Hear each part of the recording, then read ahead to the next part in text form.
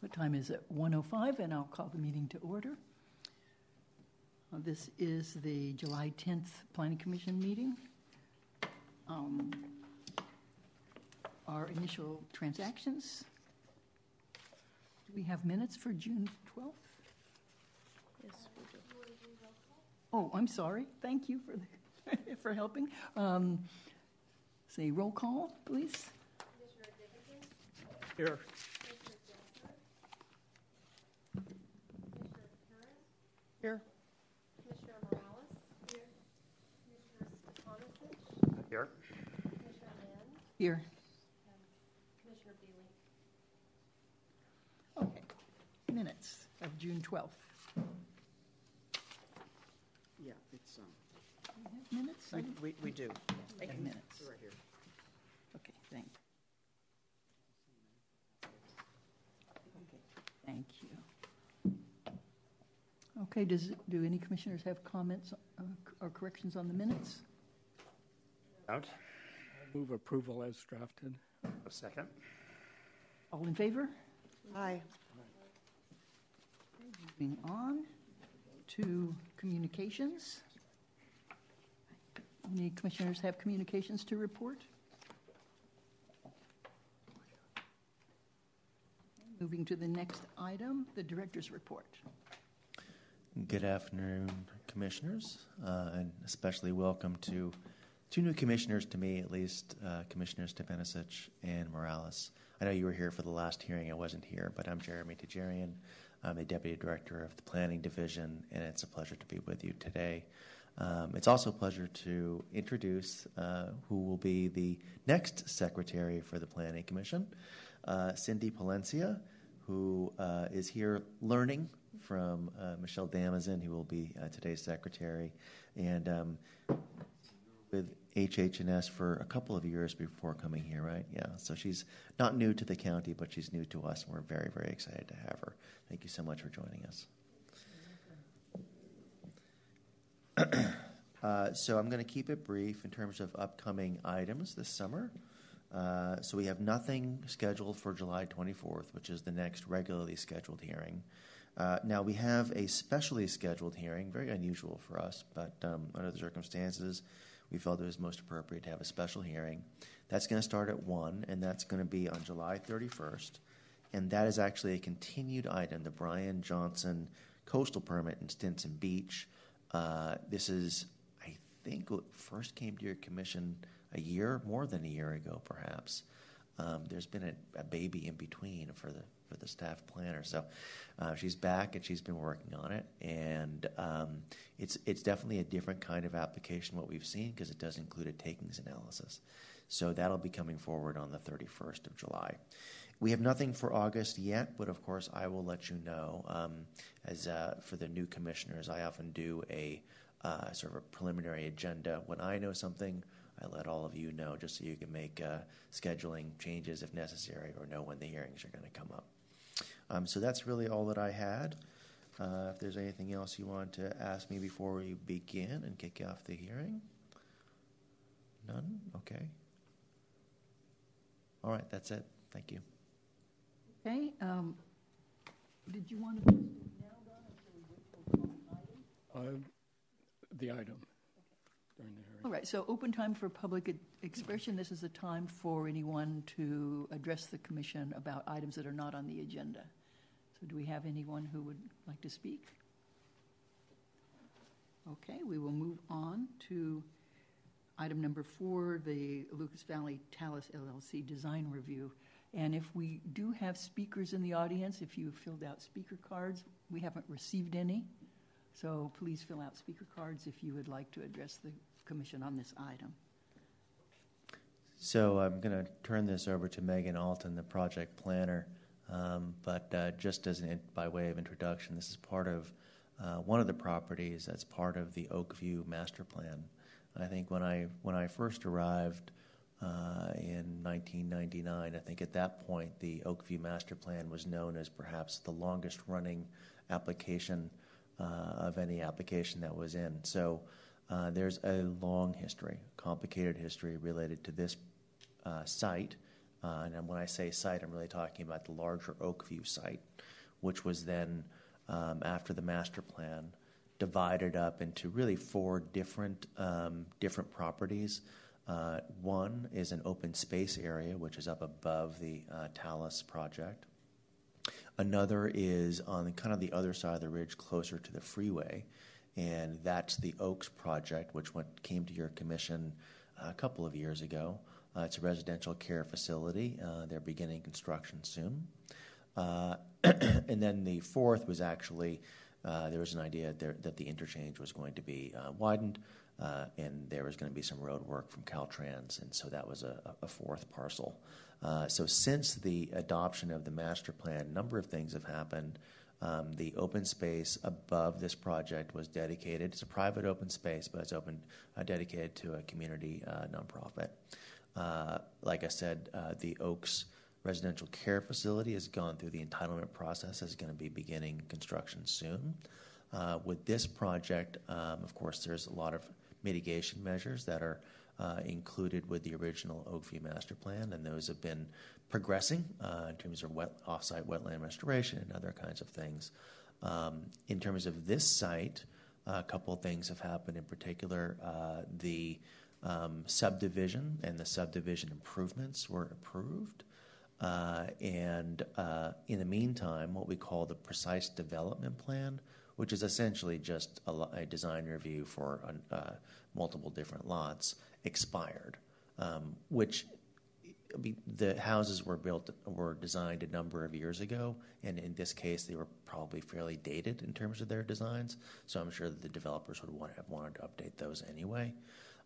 Also, the tree removal that was originally contemplated in terms of the master plan, over the intervening years, more trees grew up, and so they had to do a tree removal permit, and associated with that was a plan to replace the trees removed, in addition to replacing trees that were removed as part of the master plan approval. So there's a long kind of history of various different approvals, and we are now nearing the end, I think, of those entitlements. We're bringing forward the first set of houses to you today. The scope of the review is somewhat limited. It does not include the subdivision improvements. It does include the designs for the actual residences and the landscaping on those particular lots and those types of site-specific designs. We intend to bring forward this to you today, and then we are continuing to work with the developers on getting a complete application for the next set. And then that next set is going to be additional homes plus a couple of affordable housing units, and we'll be bringing that to your commission as well. As you probably are aware, design reviews are normally going to be handled on an administrative level. In other words, they don't go to the Planning Commission. In this case, the Oakview Master Plan has such a long history. It's so complicated. It's a number of homes in an area that hasn't seen very much development recently. We felt it was most appropriate to bring both this and the next project to your commission for review, even though it's a little bit outside of the normal process. So with that, I'll turn it over to Megan Alton. And Megan, maybe you can take the commissioners through a description of the project and talk about the application a little bit. Yes, thank you, Jeremy.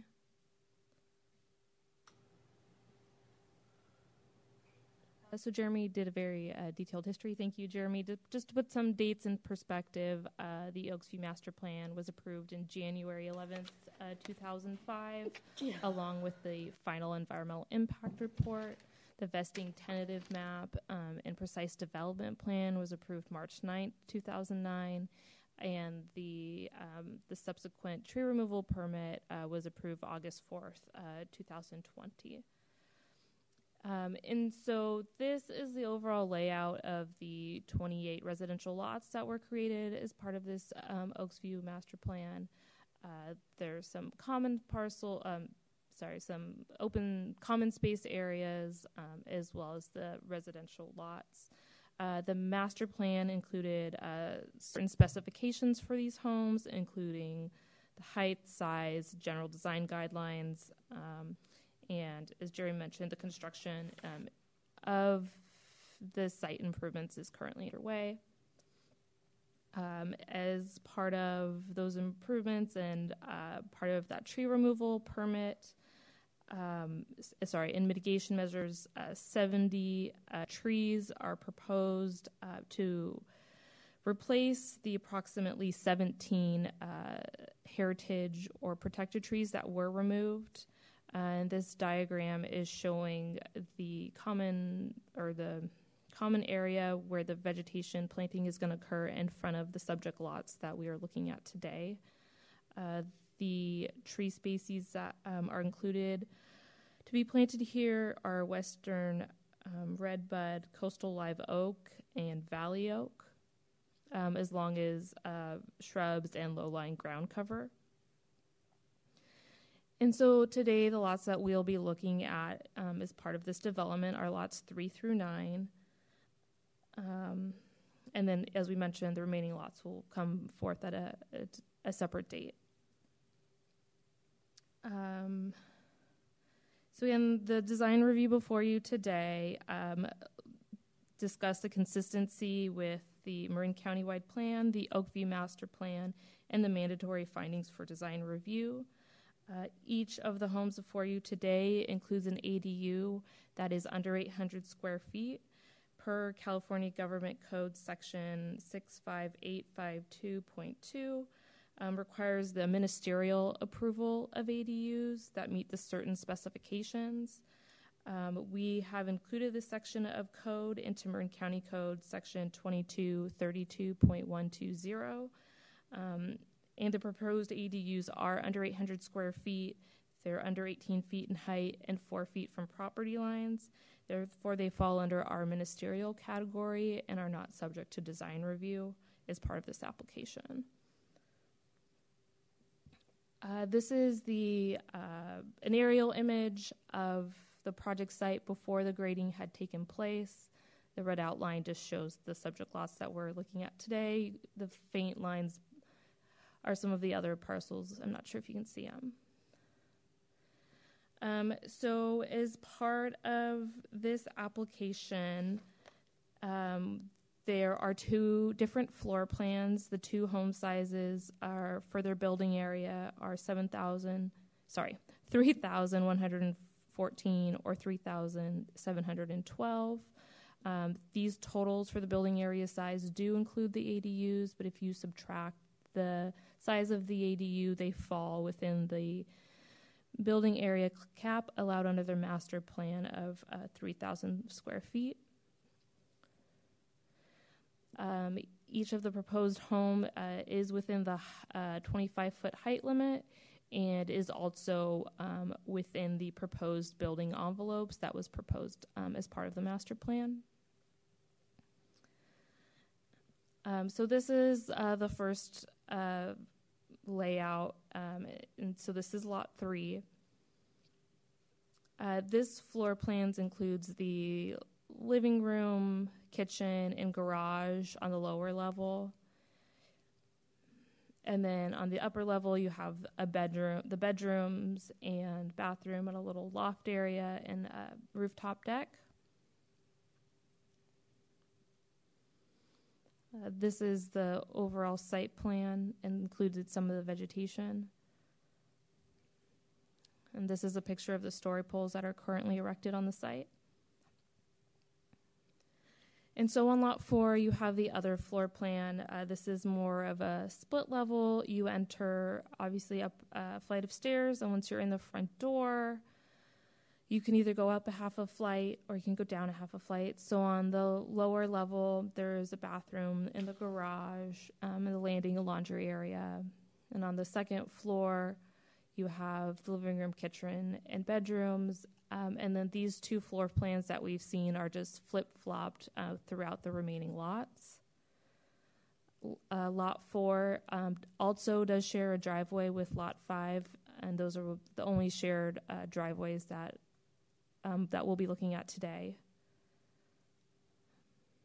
And as you see, this goes up a slope, so we're not looking at the driveway because the driveway for this property is in front of lot 5.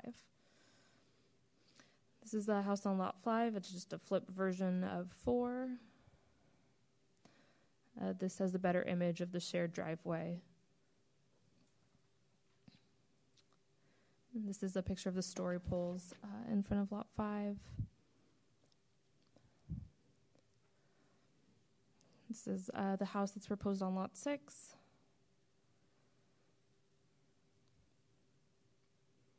And the story poles.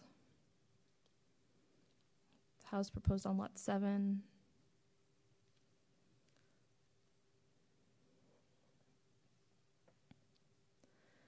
This is the house proposed on lot 8.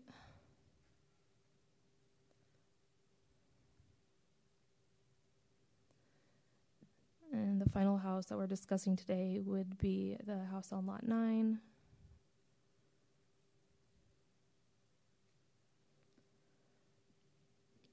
With that, the recommendation to your board is to conditionally approve the Lucas Valley Talus LLC design review. Here today to answer any questions you have as planning staff, as long as staff from the Department of Public Works Land Division Group and the project applicant team. And I know the applicant team has a presentation for you as well. Thank you. Thank you.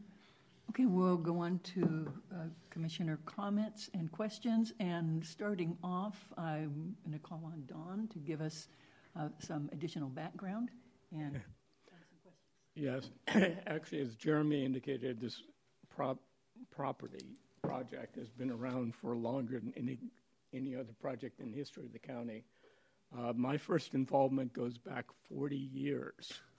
In the early 80s, the then Daphnes, who were the sole owners of it, approached the county about developing it, and they proposed 108 single-family homes entirely on the ridge line.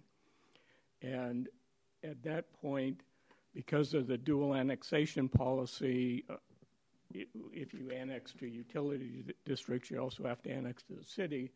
The county referred the application to the city of San Rafael.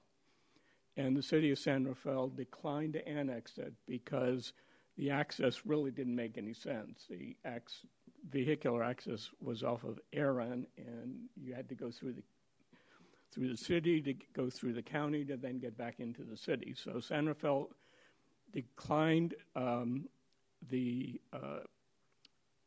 suggestion of annexing the property, and it came back to the county, and the Daphnes didn't do much for a long time.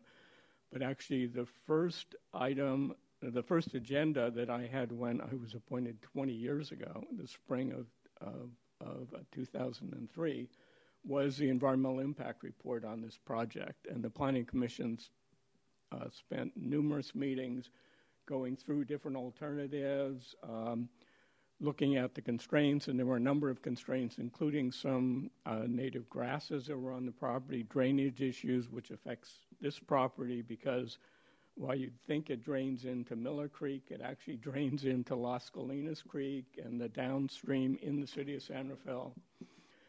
Drainage facilities weren't adequate. That's what led to this requirement for the retention basins on site and the condition that there be no net increase in site runoff, because otherwise you had to actually increase the size of a culvert under Highway 101, which would have been prohibitively expensive to do. And there were mitigations, measures imposed in the IR regarding mitigation for the native grasses and the heritage oaks.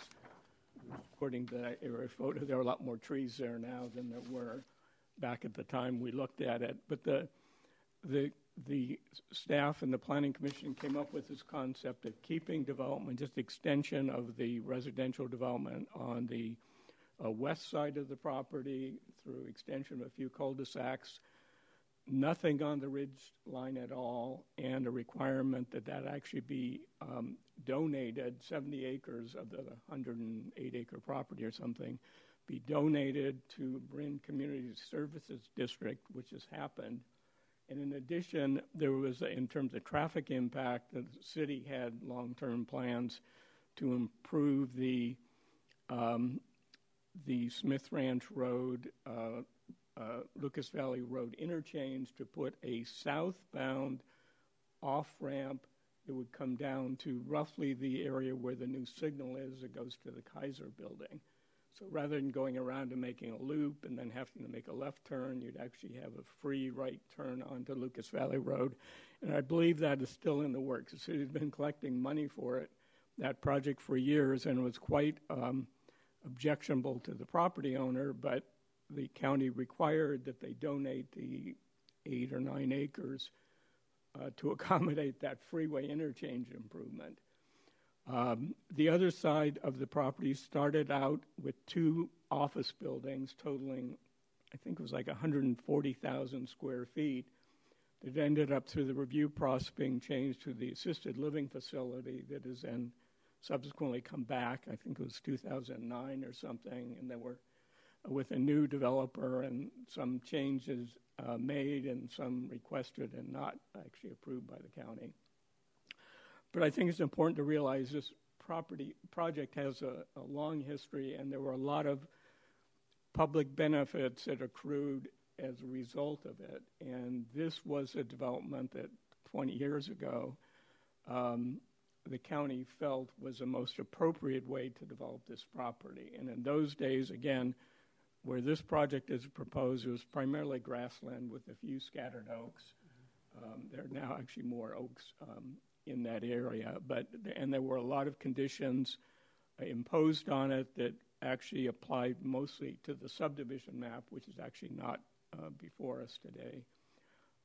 But other ones involving the project, including the 6 inclusionary below market rate units that development is required to approve. And I think I went back to try to read the conditions, but the county archive only goes back to March of 2005, and this ordinance was January of 2005, so I never could find it. But I know we did make references to ADUs, second units in those days. And I think there were a certain number that either were allowed or required, but it was only few. It wasn't this current concept. But ADUs were always envisioned as being incorporated in this project in some way, not to the way that they're proposed now. But anyway, I thought it would be important to at least give a little history in terms of how we got to where we are today, which is, I guess, at this point, close to what may be the final hearing on this subdivision. So did you have any questions for staff or the applicant? Yeah, I did have questions, which I might as well go through now. I know we specified the size limits because we were concerned at that point. We were seeing subdivisions where they were approved, and then years later, huge houses came in on those relatively modest lots. And what I couldn't determine, because I couldn't find the ordinance itself, was this 3,000 square feet, was that floor area or total building area? Building area including the garage, floor area only the living space, but habitable space. But It was total building area. Okay, so that would have included the garage. Okay.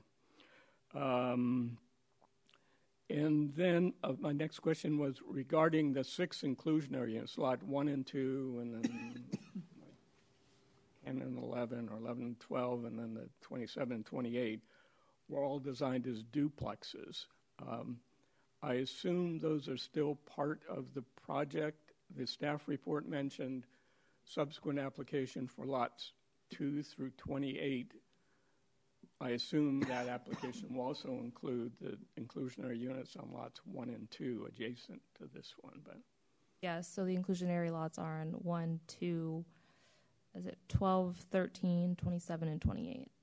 And are those envisioned the way they were described in the master plan as being like duplex units? Sorry. They are attached duplex units.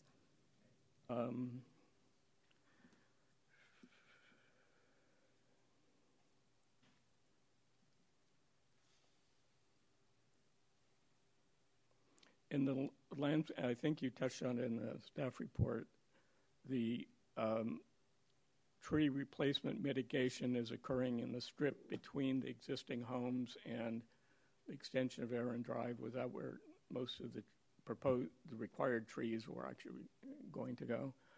And are those going to occur with this development or at the end of the project, or because they're basically across the street from these proposed homes? But yeah, so there's the tree mitigation that's involved in just the master plan, and then there's the tree mitigation which is involved with the tree removal permit that was issued a couple of years ago. And so in the presentation, the trees are the same, but they're actually demarcated differently with color to show which one is mitigating or replacing for what purpose. So the majority of them are in that downslope area, which is a common parcel, but not all of them. So there's also tree replacement in the landscaping strip in between the sidewalk and the roadway. And I assume those are where the red buds are going, because they're more that kind of a tree. But I don't remember the complete breakdown, actually. are we going to see the landscape plan for the rest of the improvements, including the mitigation for these houses, like with the next application? Or we Not didn't for the see any plan for that. For the individual lots, Right. yes, but not for the common areas, because those are already approved either as part of that tree removal permit a couple of years ago, or as part of the or as part of the improvement plans. Okay, so there's no subsequent approval, review, or approval required for what happens in that buffer area. No, I mean Megan showed you the plan as it stands right now, and it's mostly replanting native trees at very low maintenance, And actually, the final question I had was, in the staff report, in the charts, in the staff report and in the resolution, it has the floor area, which is the floor area in the house plus the ADU, the living space. One of the floor plans, lots 4, 5, and 8 and 9, I guess, have oversized garages. Did we add the oversized? At the time this was approved, I know it was 540 square feet was exempt from. it's the same now. Yeah. And so was that 91 square feet for those 4 units added into the floor area for the chart? Yeah, so anything over 500, so just to back up a little bit, the county defines floor area differently than it defines building area. So the county defines floor area as basically the horizontal interior space that has a imaginary box of 7 by 7 by 7. But it discounts 250 square feet of accessory building area and 540 square feet of garage space. So the question is, some of these garages are over the 540 square feet. So the way we handle that is that we add that additional square footage onto the floor area calculation, and doesn't really matter too much in most cases in planned zoning district, but it does matter in this case because there is a 3,000 square foot cap, not including the ADUs. Okay. And Megan, that was included in the calculation in the chart? Okay. Thank you. Those were my questions.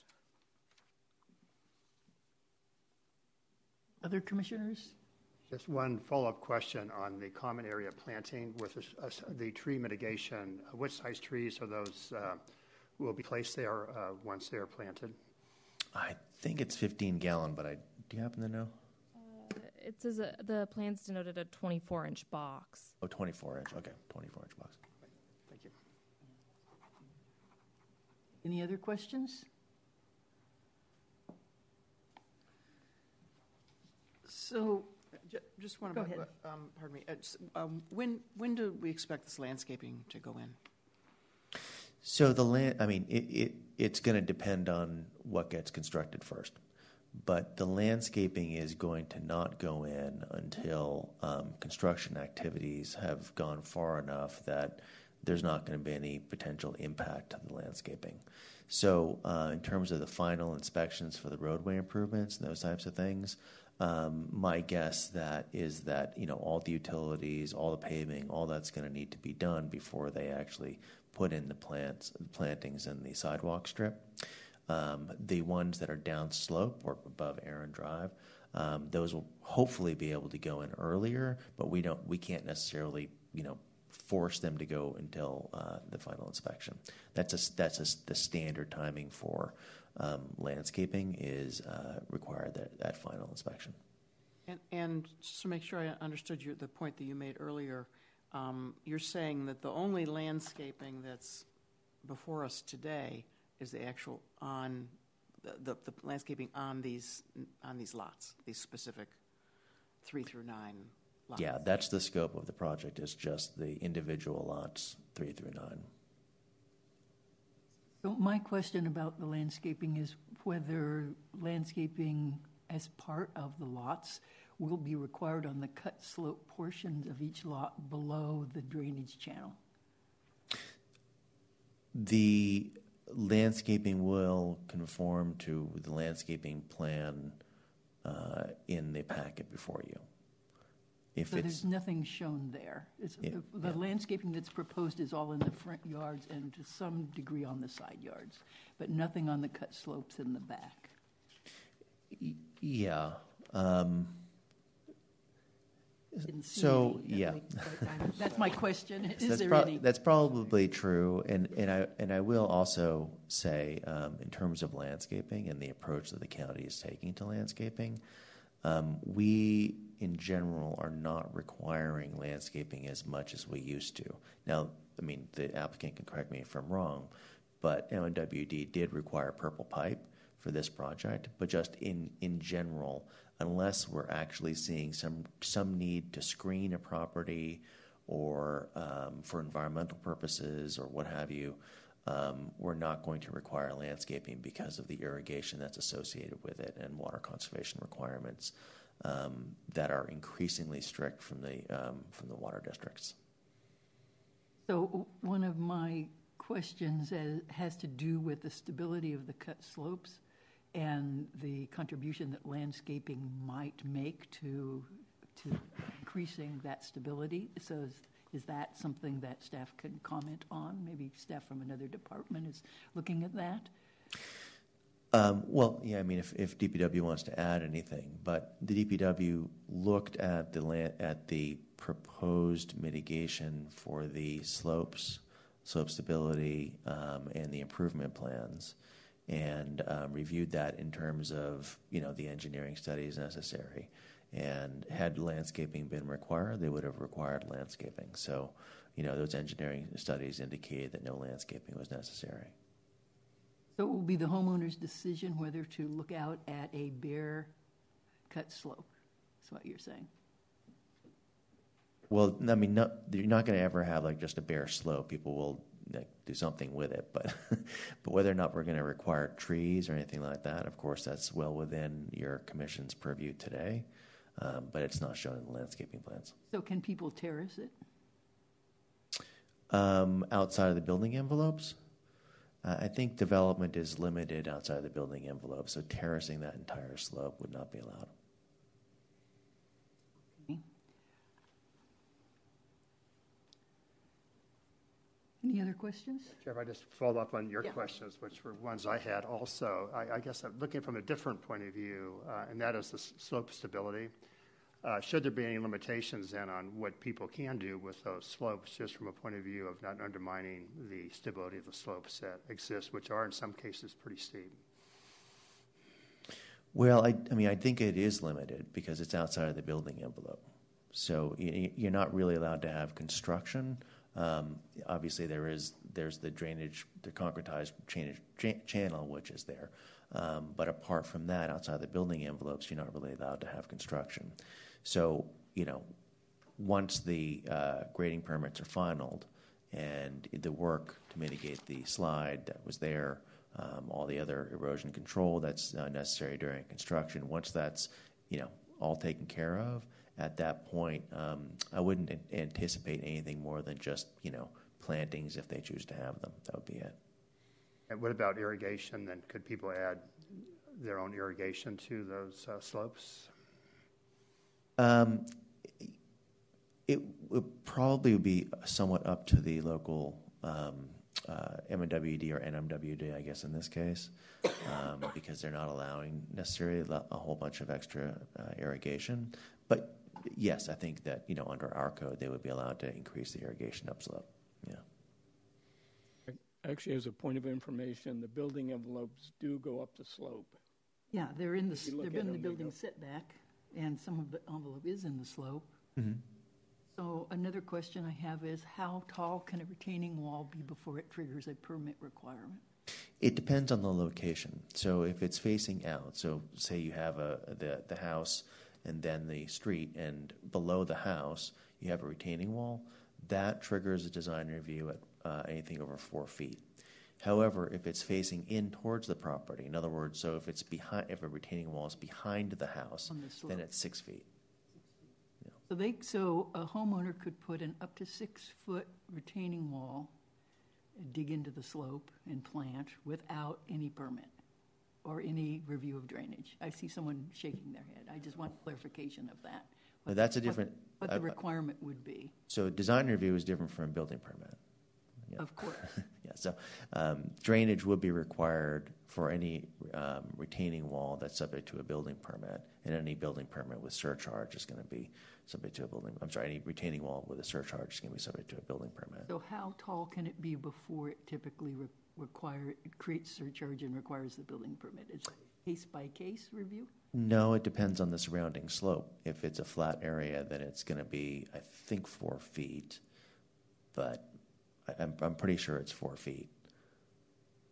Okay, so obviously what I'm interested in is whether additional change could occur on the cut slope that might destabilize the slope through homeowners' attempt to landscape. So retaining walls, like most other things that require building permits, may not be subject to design review, but they still are subject to building permits. And No, I meant usually, building permit. and usually the building permits will come through the planning division to review. So we're still looking at whether or not they're conforming to the requirements of the building envelope. So outside the building envelope, I understand that there's building envelope which goes up the slope, but outside the building envelope. So you're saying, in summary, that there's a low chance that disturbance of that cut slope could be done for the purpose of landscaping without the county being aware of it and requiring whatever was necessary to maintain that slope stability? Yeah. Any other questions? I did have one, and that was regarding the intent behind one of the conditions here. And this is condition 5 on page 27 of the staff report.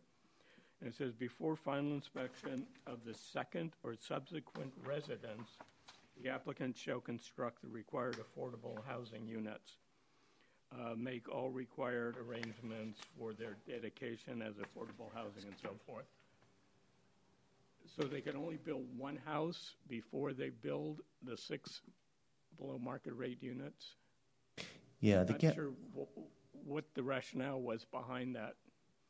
The rationale is we always require that affordable housing units be built along with the rest of the development. My understanding is the developer is planning on building all the homes at the same time, except they want to have a model home. And so we decided it'd be best to allow them to build the model home, which is the one house. I mean, there's marketing and other, things that need to go along with that. So we thought, well, that's fine. They have a reason for wanting to do that. We'll let them do that. But then really the rest of them should all be built at the same time. So only a model home. And then beyond that, they will have to construct the below market rate units. Right. Which point are you on down on page 27? 5 on page 27.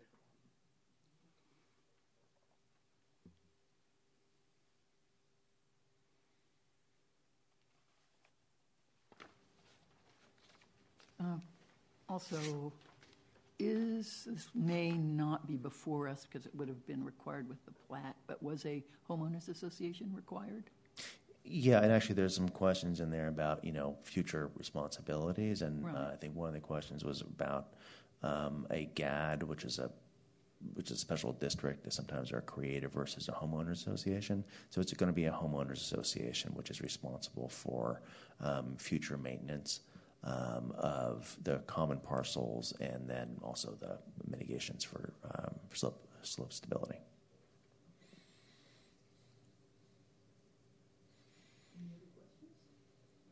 So we open the public hearing then for the with the applicant's presentation? All right, thank you.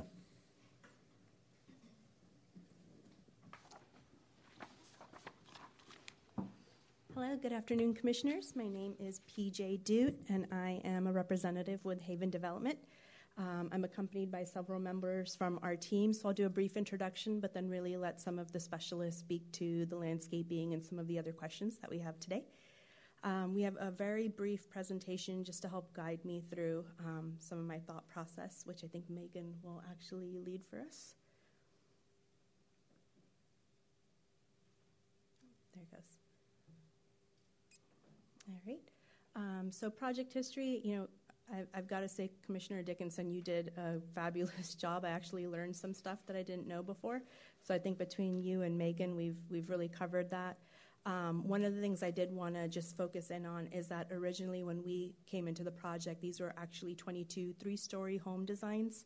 And what you see before you today, the redesign includes 22 two-story home designs, which we thought is definitely a big improvement for the overall area, as well as the 6 two-story home designs, which are the duets, actually, the affordable ones.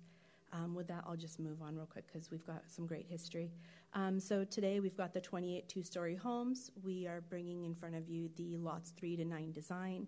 And really, when we worked with the Dahling Group, which some of you might be familiar with, and Don Ricky's here from the Dahling Group, we all kind of sat down at the table and we said, "You're right, Megan. These are dated plans. We actually have an opportunity to do something better, especially now that we're a completely new chapter, and now our name and really our legacy is going to be associated with this. So what can we do?"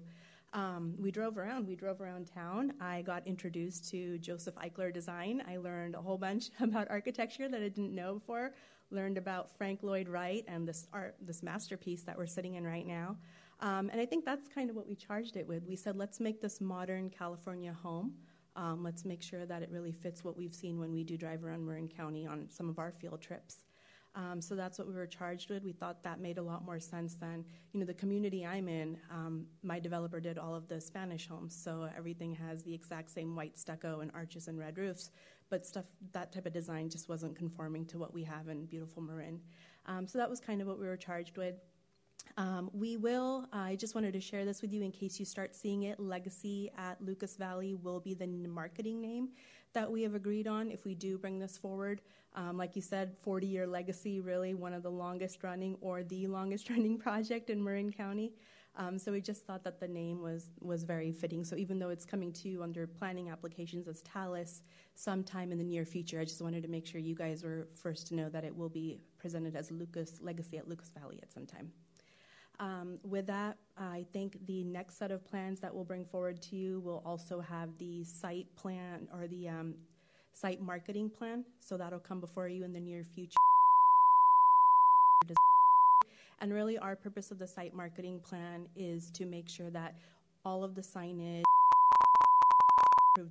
really helps guide anyone who is visiting the community safely through a guided path so that we have minimal disturbance to the surrounding community.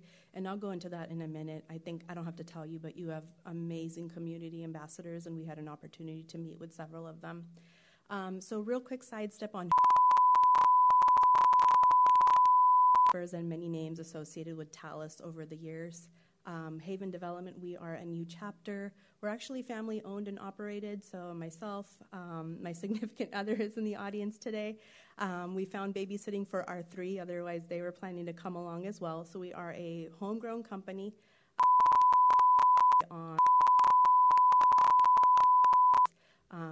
And then also we're really big about building community. Has come in as this big bad developer who doesn't care about Marin. I'm a Marin County, Sonoma between the endocrinology department here, right here at Kaiser, and then moved up to Santa Rosa Kaiser. So we know this area, love this area, and consider it a part of my family history growing up. We give a lot of care and attention to the job site. So when we held the event that I'll go over in the next slide, it was really about making sure that all of our neighbors, whether Lisa, Ellen, Aaron, they all just through their streets. I'm sure there have been incidents with all the previous companies and developers that own this project, but that's wanted straight. So we did have a really great meeting with them. I think we can jump to the next slide. So this was the meeting that I'm referencing. It was held on Friday, June 2nd. We actually sent out the mailer to everyone within that 600-foot radius that the planning department is also using, really just to give everyone an opportunity to talk to all of us. It was, open mic night, if you will. We said, ask all the questions that you want to ask of us. Let's walk the site together. Let's discuss what these story poles and flags are, and what they mean. We had a great dinner with everyone. And I think the biggest takeaway for me that night was I had a wonderful resident from Erin come up to me, and she said, I heard so many rumors on Nextdoor, and you were able to debunk them all tonight. And I think that was just a huge takeaway from us, or for us and for our team. So these are just some pictures from the events that we held, and we led guided tours. So we walked all the way up to the top of the ridgeline, talked about every single lot in detail, answered all the questions. Really wanted to make sure that they were ambassadors. These are going to be their future neighbors, and we wanted to make sure that they were comfortable. And we got some kids showed up, made some friendships, so it was a great start. And we got some really good feedback as well. There are some great ideas about how nurses, first responders, and one of the residents that came, her son is a teacher in the community, and how they would love to move into this opportunity. And we thought that was just great, that we're already seeing the community excited. So I think it was a great event. Overall, double check my notes because I'm just going off on the cuff here.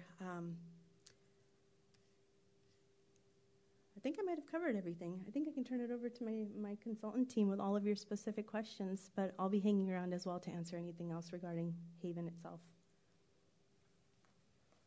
I think we're done with this slide. My name's Prem Doot with Haven Development. I am the president of the company and kind of the vision behind the company. I wanted to just quickly, briefly touch on the landscaping portion above on the hillsides and hillside slope stability. So as Jeremy and Megan both mentioned, the section up there on the hillside is going to be maintained by the HOA. And so it's within the CC&Rs to be maintained by the HOA. The intent of each lot is to have the actual homeowner fencing be on the home side of the V-ditch or the drainage ditch that's up on the hillside. And the portion that's on the upper section of their lots is going to be maintained by the HOA.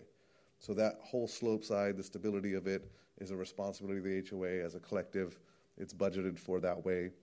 Within our CC&Rs, we'll have plant material that is low water usage, but conducive of that kind of a slope side to provide more stability, more root structure, etc. So that's definitely something that's on our radar. In addition to that, as part of our civil engineering practices and process, we have Dan from CBG here. We are actually, the retaining walls that we are installing in the rear yards are providing for drainage, subsurface drainage, as well as we're going to install French drainage to allow the water to move away from the hillside and around the home and then directly into the storm basins that we have, the bio areas as well as the storage areas. So I just wanted to kind of touch on that. As far as the landscaping in the common areas, that is the responsibility of the development group that's there currently doing all of the horizontal work. That work will progress. I think currently they're finishing up Joint Trench. They have a pave date of sometime in the beginning to middle of August. The landscaping in front of lots 3 through, I think, 8 or so, 3 through 9, that landscaping will start going in alongside these homes. But as Jeremy mentioned, as the process is, building homes, you've got to move dirt and things of that nature and this heavier equipment. So it'll kind of go in an organized fashion so we don't put landscaping in and then have to tear it out or have it be damaged, etc. So that will go in. The model that Jeremy mentioned will be fully landscaped right off in the beginning. The area of the entrance off of Aaron Drive will all be landscaped. And so the idea is to try to create that visual for our future residents of Marin. that this is what their residential neighborhood will feel like and look like as they're looking at homes. So those things will be definitely processed in a scheduled manner. So if you have any questions, we have, as PJ mentioned, we have Don from Dahlin Group, we have Dan from CBG, a couple of other members from Haven Development. Just let us know.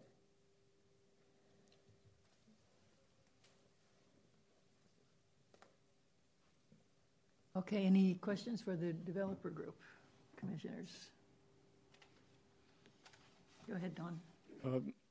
Let me just ask, is it your intention to start construction on all the houses at the same time, or to do the construction in phases, kind of as we're seeing a phase here? That's a great question. So we are phased. Our Department of Real Estate phasing that we just submitted is, I believe we have 5 total phases throughout the entire project, and that's also tied to the budgetary constraints that we have for all of these different things that the HOA is going to fund.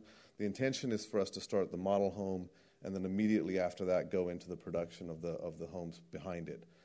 As Jeremy mentioned, the affordable units will be built concurrently to the market rate units. So we'll work our way down the street from production lot 4 all the way through 9, and then in the next group that we're hoping to bring to you in August, we will ultimately have the affordable units. I think they're on 12 and 13. Yes, lots 12 and 13 are the duets. We'll work our way up the hill, hit 27, 28, and the last to be built will be lots 1 and 2. But all of that will be built in the same, in a concurrent path. I guess I didn't understand in terms of the construction of the below market rate units. Will some units be built with this phase 1? Because we are here today only for lots 3 through 9, we don't have any below market units in that group. The next group that we're going to bring to you has all the rest of the below market units. So the first phase will be the model home. We're hoping at that point, if we have lots, 10 through 28 and lots 1 and 2 before the commission and approved, we can have that phase of production include lots 12 and 13, right, as part of that first phase. So we definitely want to build them together. It's just the way that we're having to process it is taking us a little bit longer. We had to cut it up into two pieces. Will the model unit be on lot 3? Okay. I just want to clarify what you answered before. The below market units will be built on the second phase, although they're we'll try to keep them in the first phase. It just depends upon how quickly we can get lots 10 through 28 before the commission. Got it. Because the first set that we can build are in that next group that we're going to bring to commission. Got it. So the condition of approval is for final inspection. So you could theoretically build them all and have them all pending final inspection. Correct. Yeah. Our intent is not to hold them back. They're part of the whole project. We want to get them built as we build the market rate project. So what is the affordability level? I believe the last calculation that was done, these homes, and again, the interest rates are changing that, but it is 80% AMI. There's a calculation that housing does, but I believe they're somewhere in the $330,000 range per unit.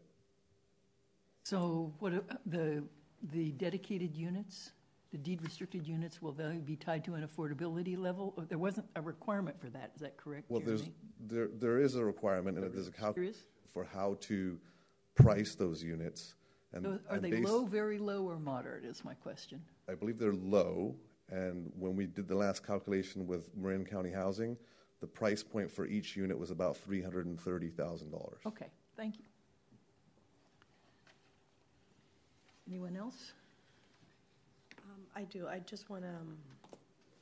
So you are requesting for a conditional permit review, right? Am I clear on that? Yeah, so it's the design review for multiple lots today. We have the design review application for all the rest of the lots in right now. They're still working with Public Works on some issues around driveway turnarounds and things like that, but we hope to get that complete soon. And once we have that complete, we'll be scheduling it for the next hearing before your commission. And my next question is, so between today and the next meeting, if you bring it for review, what happens in between? Does this move forward, or is it stalled again? So as soon as this is approved, in fact, they probably are already working on building permit plan sets, right? Building permit plan sets are difficult, complicated technically, and you have to go through the building permit process, which can also be extensive. They'll be working with us to some degree, but more with the Building and Safety Division and, of course, the Department of Public Works about all the civil engineering requirements.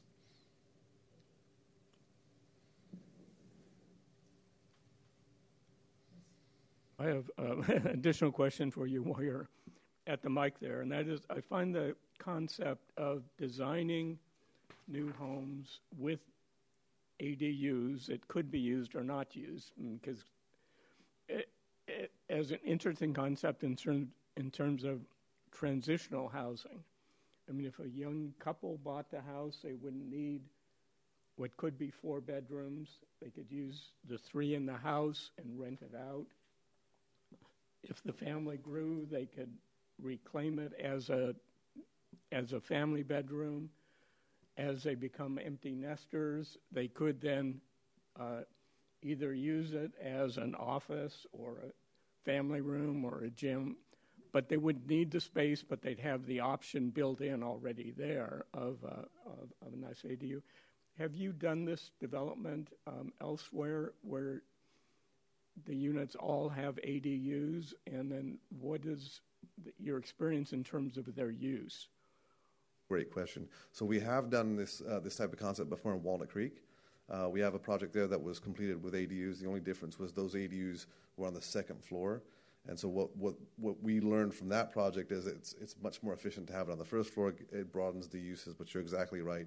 The ADUs can be used for offices. They can be used for what the marketing term of boomerang kids is, the kids that go to college and come back and they stay at home still but want some independence.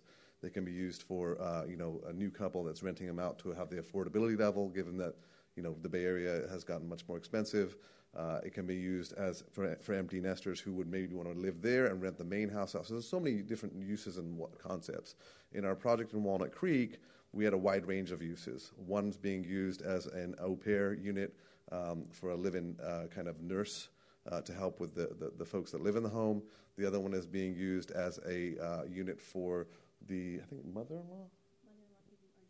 Yeah, mother-in-law from Argentina lives in that one. Another one is being used as a office, and I'm not sure what the fourth one is. It's a playroom for the 2 kids. So it's kind of a wide range of things, but it does allow a lot of flexibility, both with finances as well as with multi-generational units and having parents live with you. We ourselves have a home that we're building that has an ADU where my mother is going to reside. So it allows for that flexibility for us to take care of her and her to take care of us at the same time.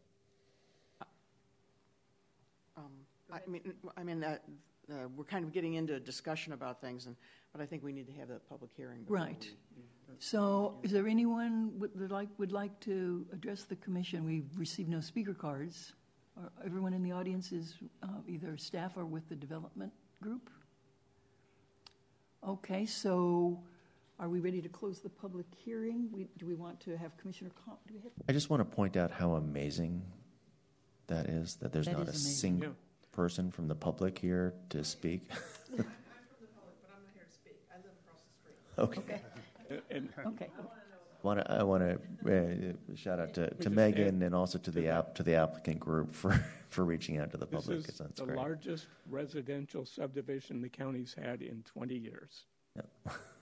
And can we So show it's the some kind of applicant's video? testament. Sorry, we actually forgot to mention we do have a video that's been put together by the Dawn Group that I think is very informative. Do you want to show the video as part of the public hearing? Would your commission like to see the video? It does show colors and materials, I think, a little bit better than I reviewed it prior to the meeting, so for commissioners that haven't reviewed it, I would recommend that we show it if it's easy to do that. Let's do that then. Yeah. My guess is we've all reviewed. We were sent it, but I haven't. but I couldn't. okay. No, it's Well, not. there you go. And for It's any short. members of the public watching this online, that they would probably appreciate seeing. Yeah, that'd be great. Okay, so let's go ahead and see that.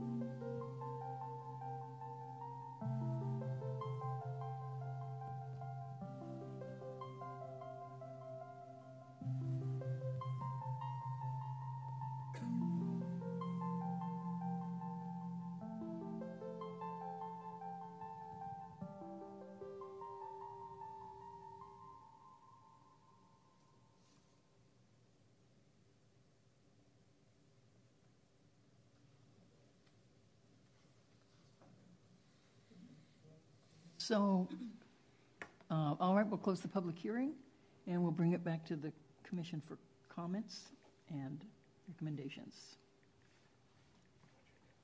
Go ahead. Couple things here. I actually have a question first back to staff. On the landscaping plan on site, the one thing that concerned me initially was it seemed to be that all the trees were deciduous, and it would seem that over time, for all seasons, there'd be a mixture of deciduous and evergreen trees, and that's why I just wanted to, first of all, confirm the trees on site, will they all be deciduous or not? And also now it appears that there will be oaks along the roadway.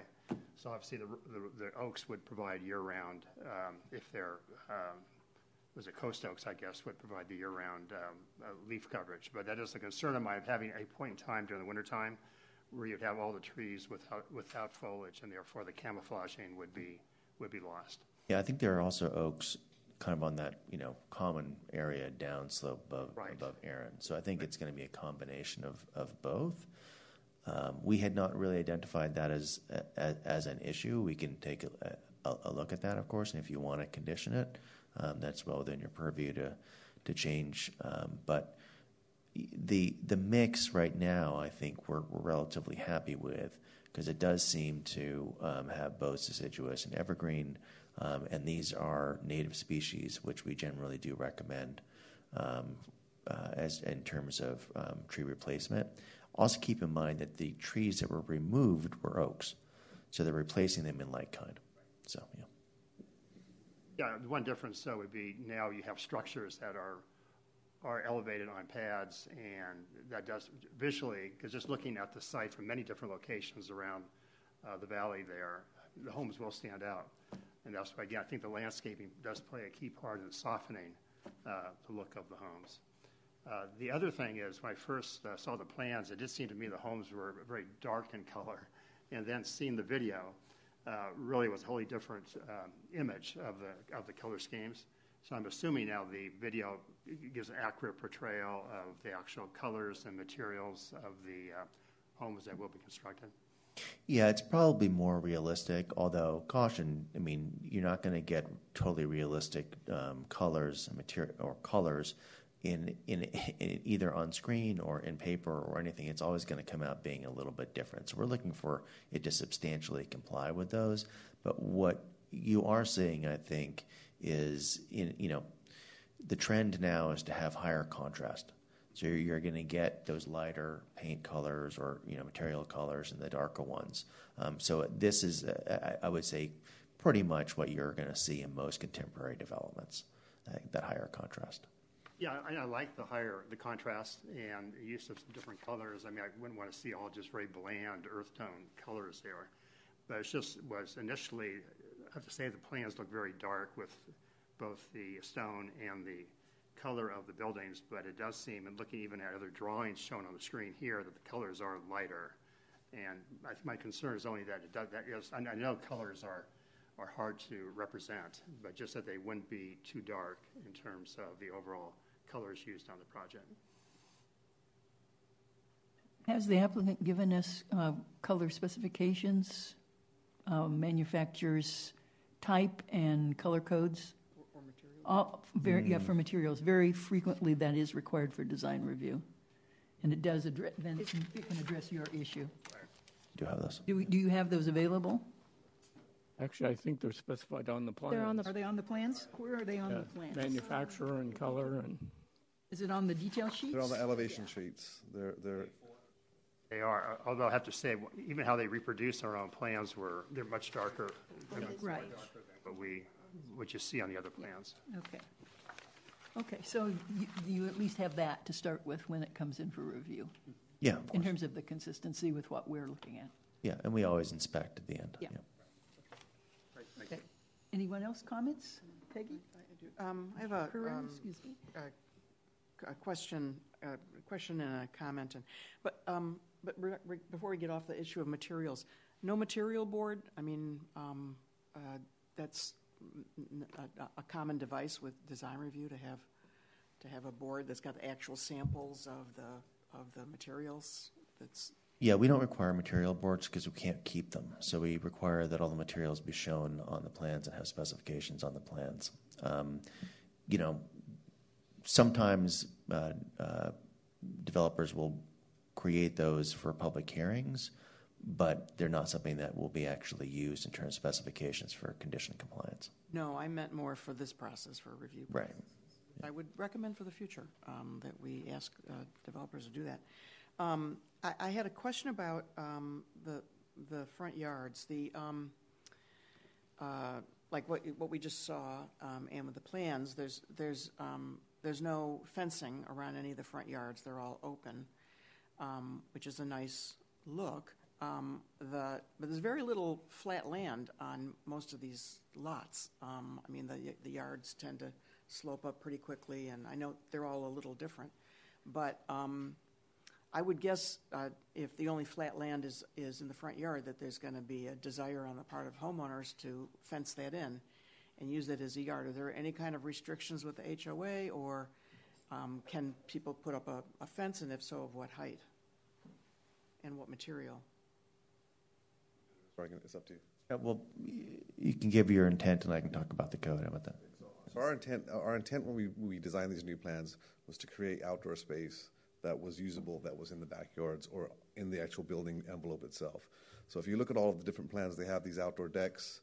So for example, the Plan 1 has the living space on the second floor with the outdoor deck that opens up to it, so that can be used. It also has, if you notice on all of the plans, all the Plan 1s have exterior stairways to backyard space that we're creating utilizing retaining walls. So our intent is to kind of have our future homeowners use their backyard space and their decks. The front yard space, in reality, whatever's flat mainly is driveway. Generally speaking, there's not a lot of flat dirt space, and the fencing, it was not installed because the original intent was for that landscaping to flow throughout the project as kind of one continuous piece. But there's no barring someone from enclosing their front yard? Well, I think planning has guidelines of line of sight guidelines, et cetera, where fencing can't be installed over 3 feet. The HOA, we could add it in the HOA where it cannot be enclosed. That's not. I generally don't think that's going to be something that people would be doing, given we are putting the backyard space in. Yeah, I mean, so... Wouldn't be my experience, but go ahead. It's not my experience either. Living in the community, we're seeing, as time progresses, we're seeing people walling their properties in everywhere for privacy. Yeah, I think you're right to a certain extent. However, I mean, having it designed such that there's open space, it doesn't need to be fenced off is one good way of addressing some of that. Also, the fact that these are not actually right next to the roadway. A lot of times in Marin, what you have are properties that are right next to the roadway. There's no sidewalk, there's no landscape strip, there's no parking. And so what you have is cars passing by right adjacent to your property, so people want to fence that in. In this case, I think the fact that there is a landscaping, there's a sidewalk, there's a landscaping strip, there's parking, there's a lot more space in between the front of the property and the actual vehicles passing by is also going to make it a more pleasant environment in the front yard. But that said, you're still allowed to have a fence in your front yard. There's standards in the county code. Those standards are generally 4 feet high in the front yard and 6 feet high in the rear yard. And the process to put in that fence is what? Typically, there is no process. You're just You putting just it build in. it. It's not retaining.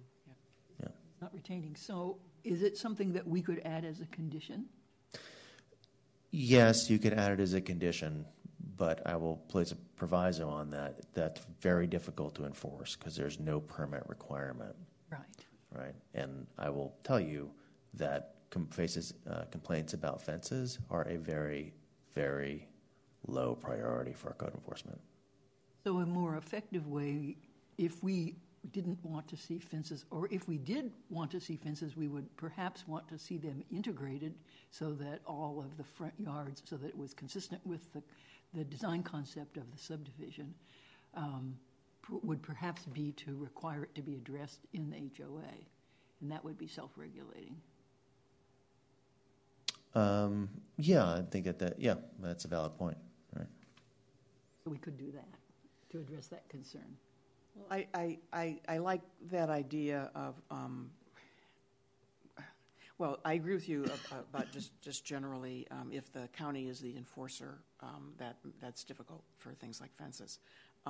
If it's in the HOA guidelines, the homeowners can enforce against each other. I mean, they can say, hey, it's, I mean, there's recourse.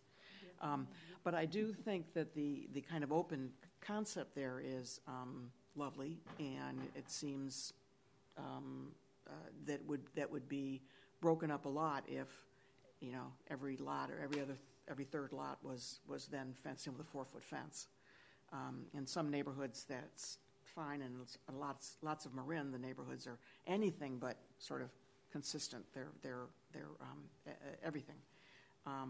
But here you've got this design concept, and I think that's something that ought to be addressed by that the HOA ought to be required to develop a front yard fence policy. And I'm less actually concerned that exactly what it is that you have one, and so that going forward there's some design continuity with whatever happens. I think it's in the interest of the property too, collectively, to have some control over that. Yeah, I don't think we're opposed to that. We can add it to the HOA and the CCNRs such that it's reviewed and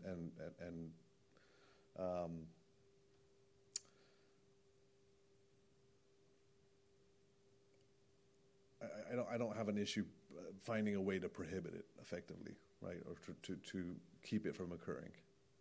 And I wasn't even going to go that far, but I wouldn't object to you going that far. But what I was just suggesting is that the HOA be required to develop and enforce a front yard fence or lack thereof. Right, and we can do that. We can definitely do that. And that it should be limited to the 4 feet. Yeah. Because with lack of enforcement such as it is, there are many 6-foot fences in front yards. Yeah, some thank you. even in the right of way. I was going to add that. I think we can certainly add a condition, and we would include in that condition that they would be, but the HOB would be required to have a fence standard, and that fence standard would need to comply with the county code's fence standards as well. Does the county code have a requirement for transparency for fences? Not at 4 feet. If it goes above 4 feet in the front yard, then it needs to be 50% open. Okay. I would actually, personally, I'd prefer to say, not exceeding 3 feet, but which is a much friendlier fence. It keeps dogs out if that's a concern, but it doesn't. It's much less of a visual barrier. But the main thing I think is some kind of. The last thing I want, maybe I don't know if it's last, but for the moment, last. I just kind of want to make a comment about the ADUs. I'm delighted that there's ADUs across the board. I am, however, disappointed that the ADUs are so very much part and parcel of the house, including that in one of your 2 designs, the entryways are separated by single-digit number of feet. They're basically just in a perpendicular corner to each other, which to me greatly lowers the likelihood that it will ever, in any iteration down the future, be rented out to an unrelated group, that it won't just be used by family. It's so integrated with the house, and it's an internal connection, of course, which can be closed and locked. But it really seems like it was totally designed to be the guest quarters, spare bedroom, not to actually have, be very rentable. And I think in the future, I don't know what if any control we have over that. I realize we don't have control over the ADU. We do have control over the building it's attached to.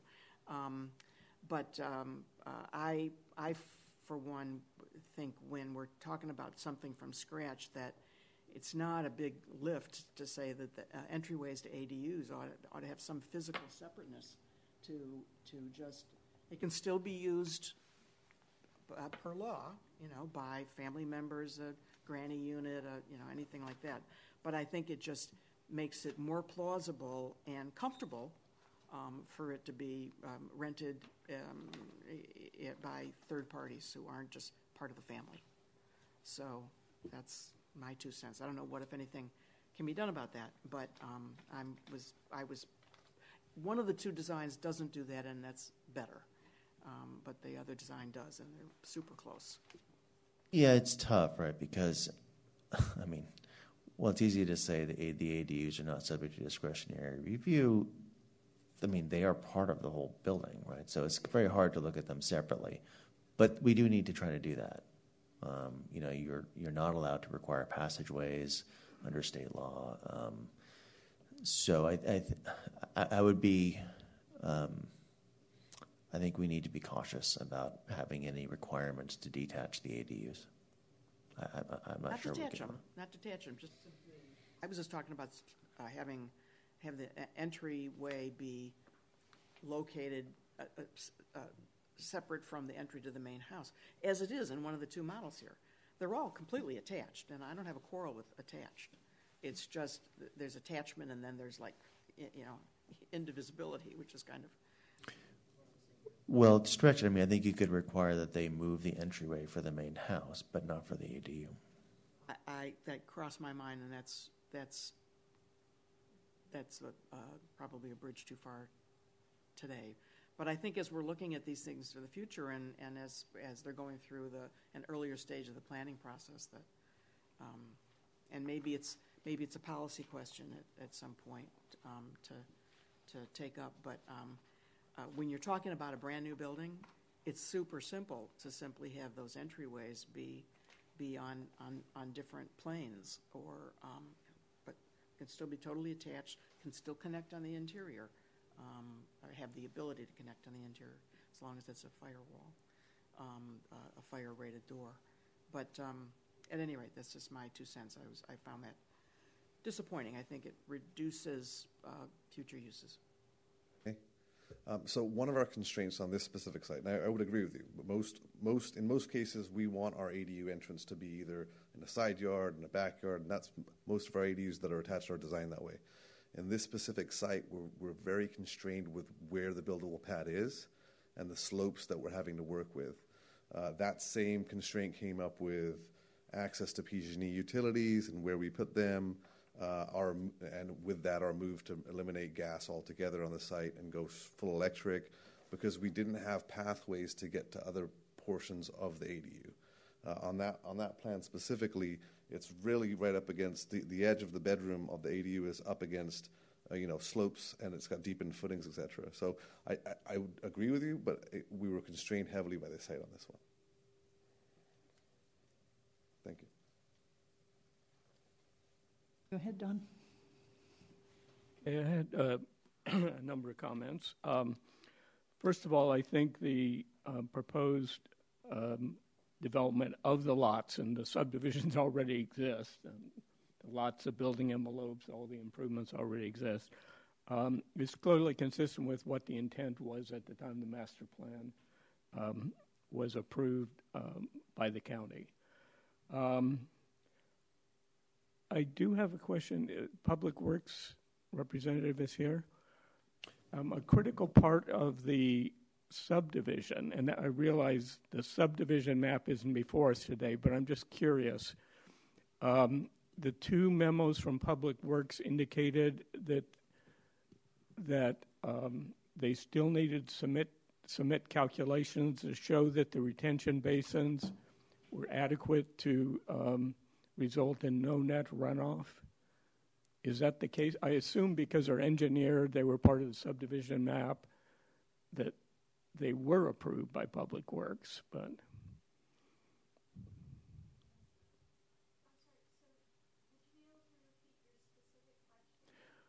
We had copies of two memos from Public Works on completeness, and the memos both referred to the fact that the applicant was going to have to submit, and some of those comments related to the subdivision, not to what we're looking at today.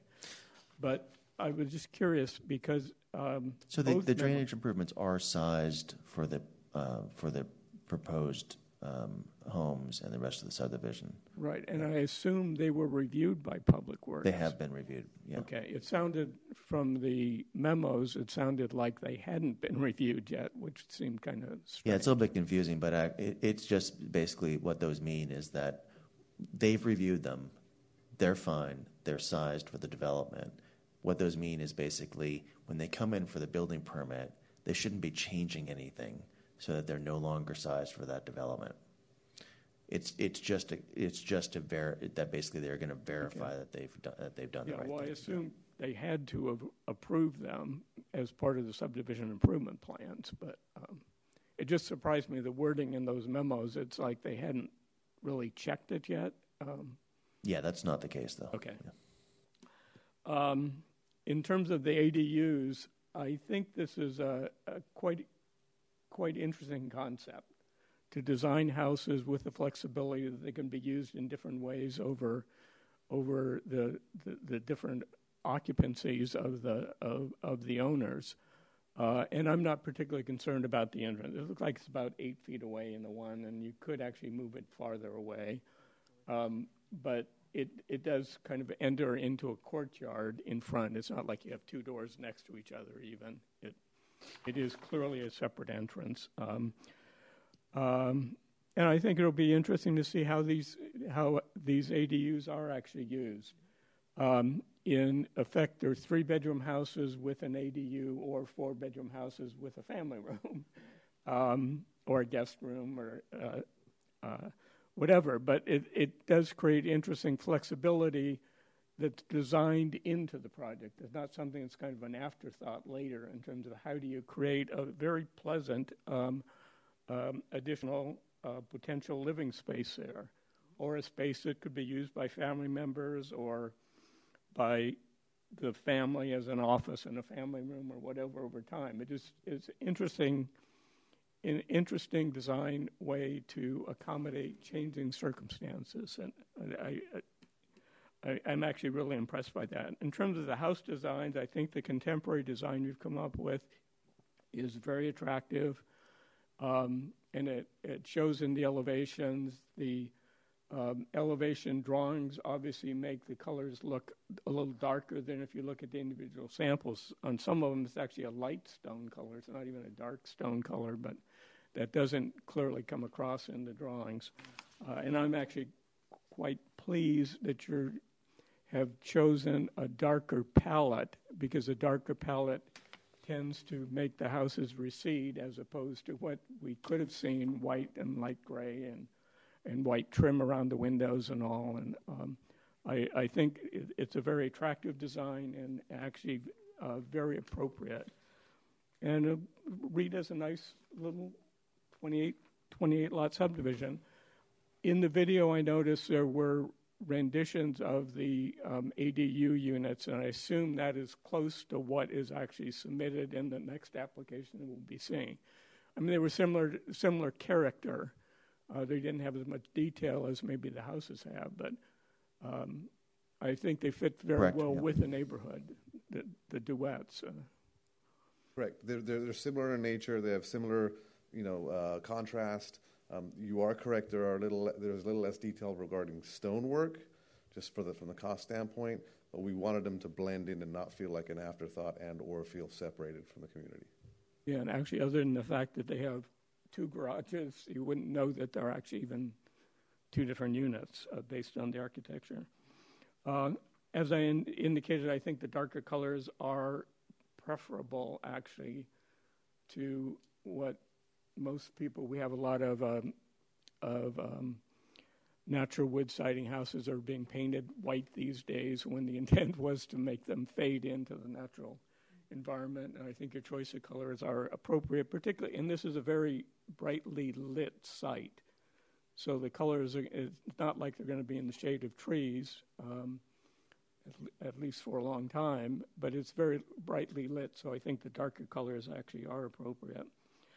I think parking, if the ADUs are used as a separate unit, the parking configuration is going to be difficult, and the tenants are going to end up parking on the street because the driveways, even for the primary resident, if they're used for parking and not storage, they're going to have to back down the driveway to get to the street. And they're really, because of tandem parking and tenants and moving cars and juggling it, I think it's going to be difficult, but I'm convinced that a lot of these won't actually be used by separate households. So it's not like every house is going to have 2 cars for the principal resident, and if 2 adults, 2 cars for the ADU. So I think it'll work, but it is going to require use of some on-street parking. In general, I think it's actually a very, very good design, very appropriate, and it's kind of telling that, as I indicated, the largest residential project the county has reviewed in 20 years has no opposition to it. And I think you deserve compliments for that. But anyway, I am prepared to support a resolution approving this. I did have some wording change regarding the finding about project design if we get to that point. But. Okay. Any other comment on this side? I had one more question, which is that will the homeowners association have authority over changes in material color over time?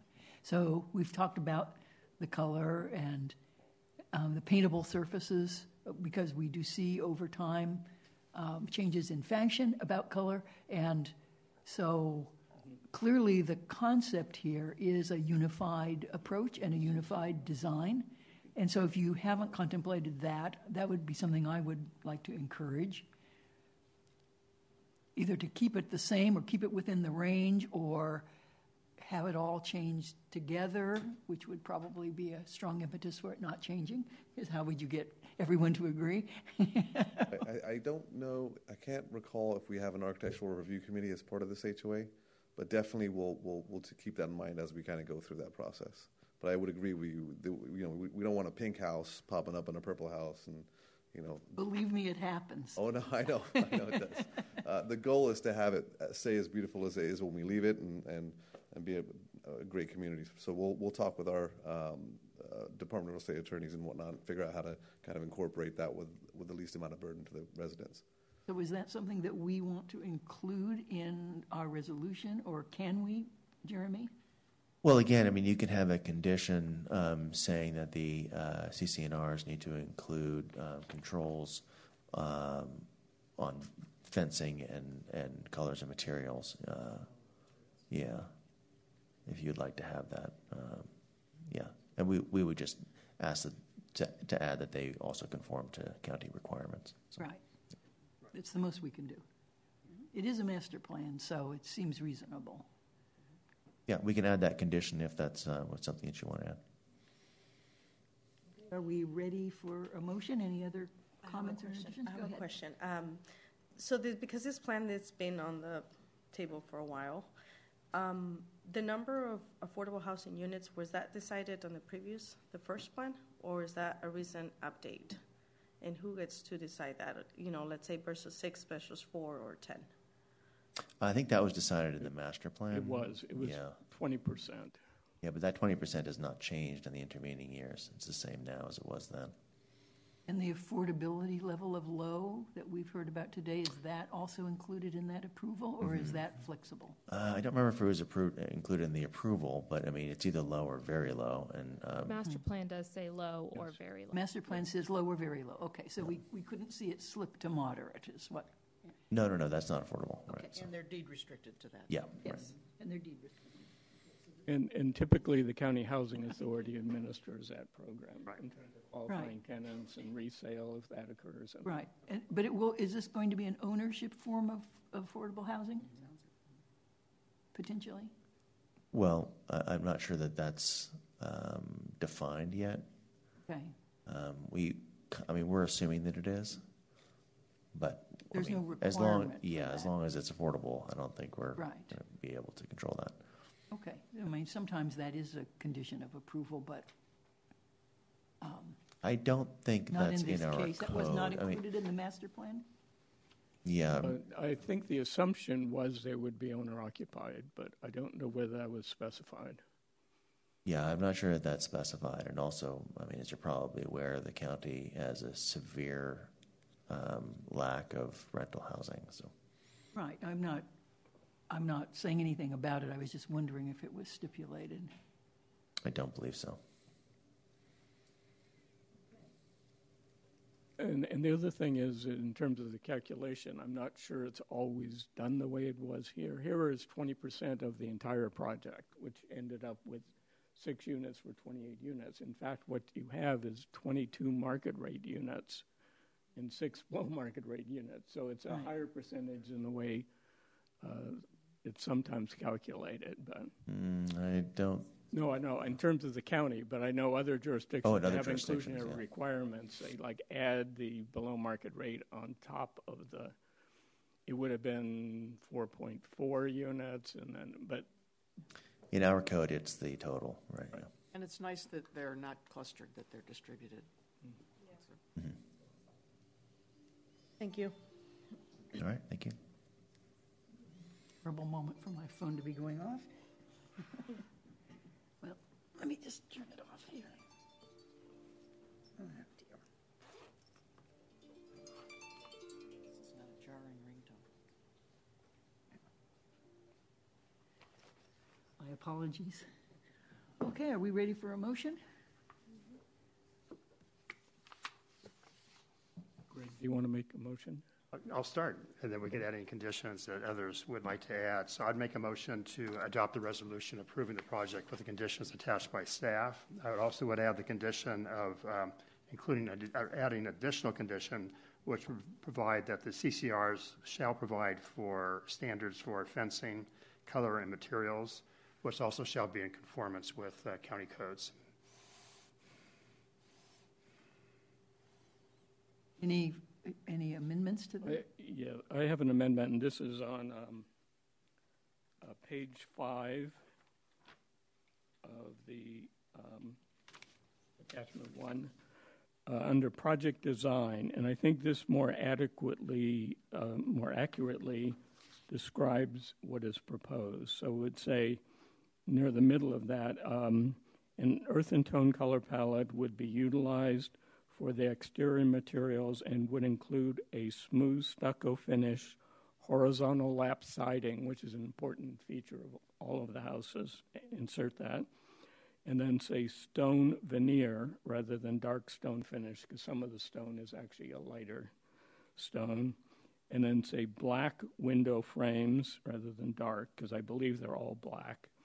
And then black or gray roofing, because I think they alternate between some houses have all black roofing and some have gray. And if someone nod if that is not correct. I think that was an accurate description of the materials that were actually shown on those. I think it is, Don. But the question on the roofing, though, some of the roofing, was that gray, the lighter color, or was it have a little different tone to it? Some of it's gray, it seems like, yeah. So it would say black and gray roofing materials? Mm-hmm. One was called weathered wood, which was actually a gray tone. Okay. Right. Actually, to it, and then some that said specifically black with the manufacturers. Right. Okay. Any other amendments? Oh, the other thing I would do is suggest on the wording regarding the fencing to add something to the effect subdivision CCNR shall include standards for and restrictions on front yard fencing and on exterior building colors. Make sure we get that in there.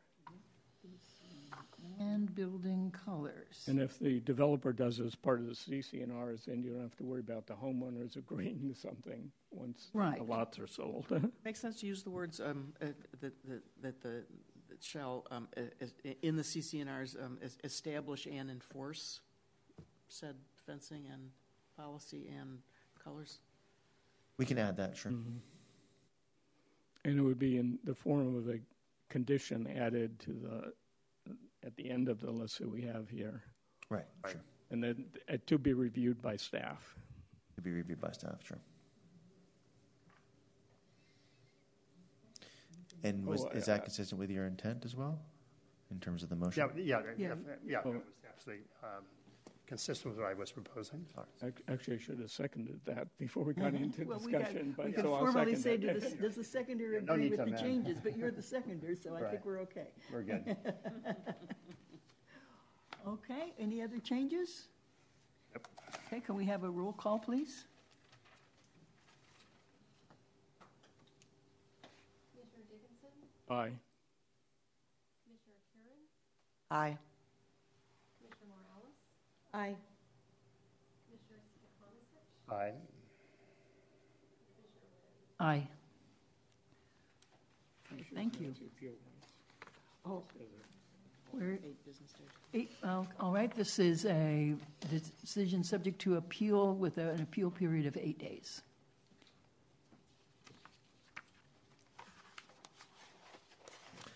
Congratulations. Thank you all so much. Appreciate it. Congratulations. We look forward to seeing the next group. Thank you. Thank you to staff for the site visit. Appreciate your time very much. Yes, I do too. Thank you. Very, very helpful. Good work, Megan.